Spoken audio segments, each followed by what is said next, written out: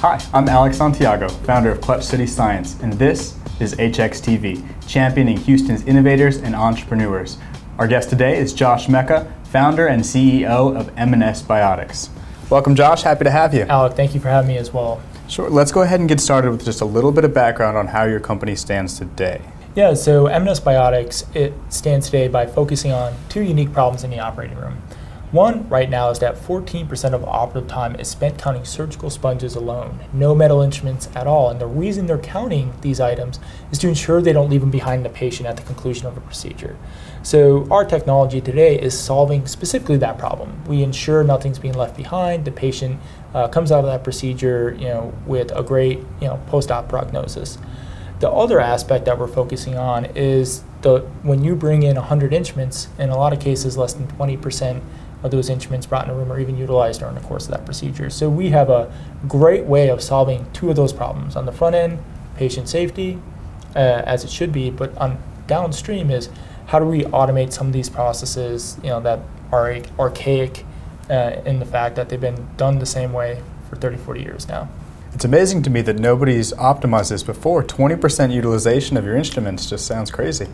You're absolutely right. And there are ways to go at it. People are always trying to digitize and optimize preference cards, but what's the best way of doing it outside of interviewing surgeons every single day to see what they truly need versus what they don't? And the missing link is quantifiable evidence. Hey, we tracked you over 30 cases, and this is what we know now. Versus just asking them to kind of use their own experiences to see what's needed and what's not. And that's typically how it's done today. So would you tell us a little bit about the technology, how it integrates into the operating room? So one of the primary technologies we use is radio frequency identification, or more commonly known as RFID.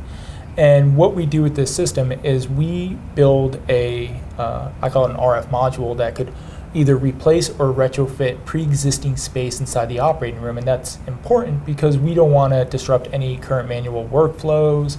We want to be able to optimize the operating room, not being an impediment to it. So your technology is actually in addition to the equipment the hospital would already have, correct? Exactly. We don't want them to have to get rid of anything. We simply want to be nice, plug and play. So let's break this into the two parts. There's the benefit that's having the equipment, and then there's the data analytics. So first, walk us a little bit through the benefits that come to having your technology in the surgical center. Yeah, so from a hardware standpoint, the benefits is right now inside the operating room, they manually count surgical items one by one. Mm-hmm. And they do so before, during, and after each surgical procedure. So from the hardware, we do two things. First, we fully automate that counting process. So it's significant because that's a serious bottleneck right now. So not only are we automating that surgical counting process, additionally is we're tracking those surgical items from start point to the end point, which might be over the patient.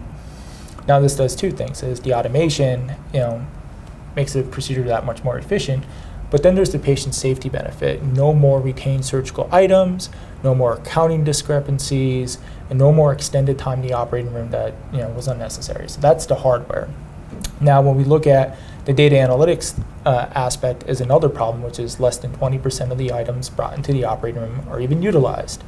So by tracking instrument from start to end, we could get a better picture of what's truly being used, so that way we can make better assumptions and validation on how those sets should be constructed. And we could supply the hospital with those data analytics in order to do so. So the front end, we're adding a lot of automation, we're reducing, you're increasing patient safety. On the back end, we're providing these data analytics so they can optimize these surgical sets. So a core component of your technology is actually tracking. Do you have a lot of problems with tracking that you've uncovered? Yeah, when we look at the problems, one is the counting discrepancies. 1 in 8 surgeries have a counting discrepancy. So there's 50 million cases done a year. 6.25 million, there's a discrepancy. And it doesn't mean every single one of those cases will lead to, an item being left behind in the patient, but when there is a discrepancy, it goes up 100-fold of that chance actually happening. So we're looking at the raw data at this of saying hey, we need to focus on this problem specifically. Let's ensure we don't have, at the very bare minimum, no discrepancies anymore.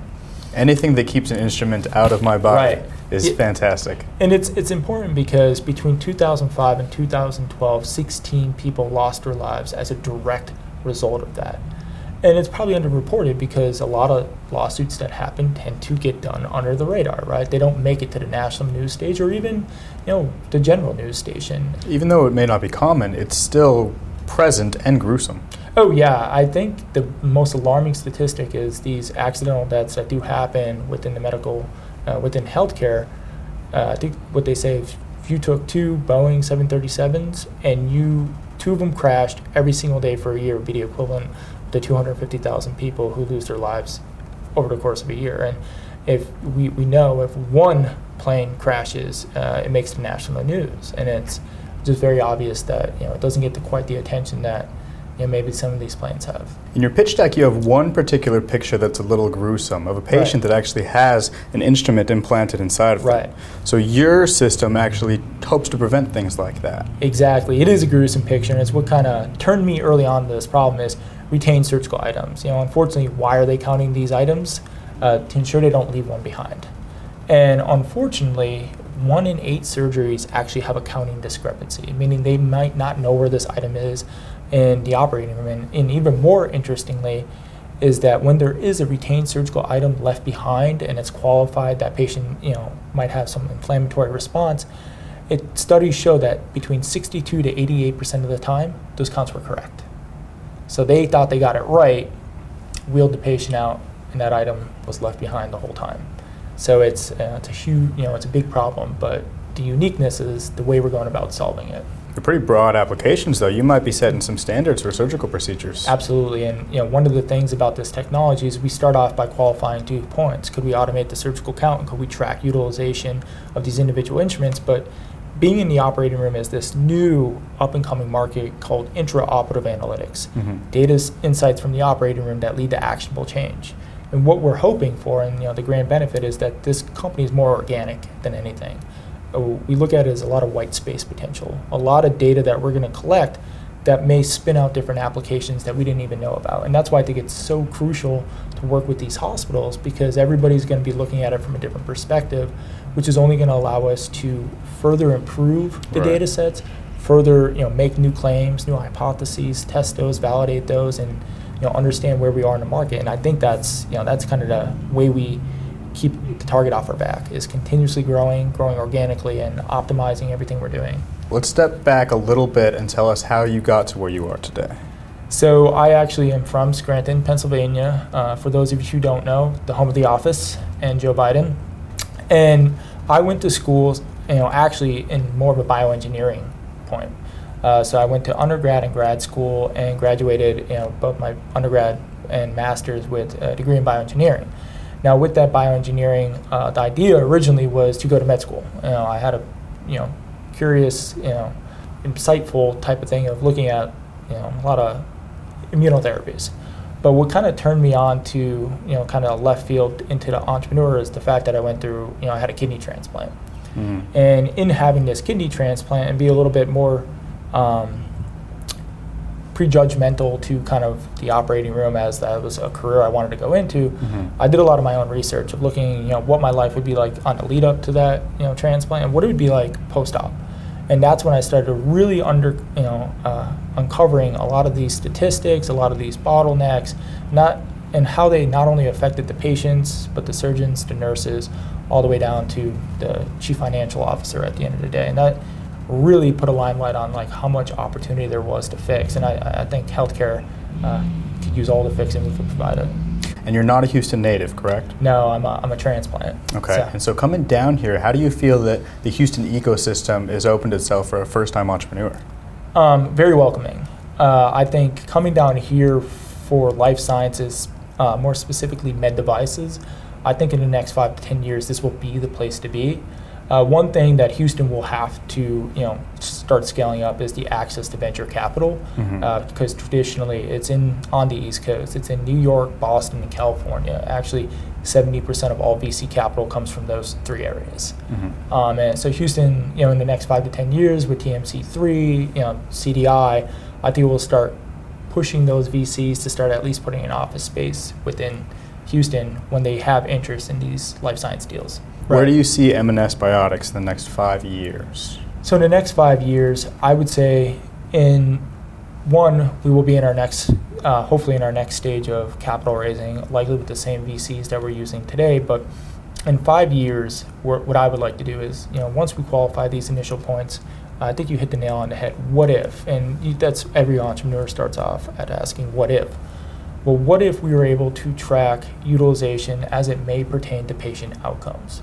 I grew up in healthcare depressed region of the country. Northeastern Pennsylvania 20 years ago was 30 years behind the national average. So it made sense. You were always told, leave, go to Philly, go north, south, east, or west, just leave Northeastern Pennsylvania. Why? Because the quality of the procedures being done and the access to quality healthcare was missing. That's right. But what if we could track utilization as it relates to patient outcomes in these top-tier medical systems? So the MD Andersons, the Mount Sinai's, the Cedars-Sinai's, see what is the best. And then we could qualify as this is the best way, the technique leads to the best patient outcomes. Well, now we could take that information and get it to the rural areas of the country where those patients don't have access to the quality of care like people in Houston are used to. And I think that is hitting the triple aim, immediately. Better access to quality care, less of a burden of cost for everybody because it's more efficient, and the global, the national, increases to patient outcomes and quality of life improve too. And that is like the golden goose of this technology, is asking if we could do that. Mm-hmm. Essentially providing the best possible care for everyone, regardless of where you are geographically in the country, because we are seeking out that information. Well, thank you very much for coming in to talk with us today, Absolutely. Josh, and I'm very much looking forward to your company and its forward trajectory. Hey, thank you so much for having me. This has been fantastic. Thank you, sir. This has been Josh Mecca from M&S Biotics. I'm Alex Santiago, and this is HX TV.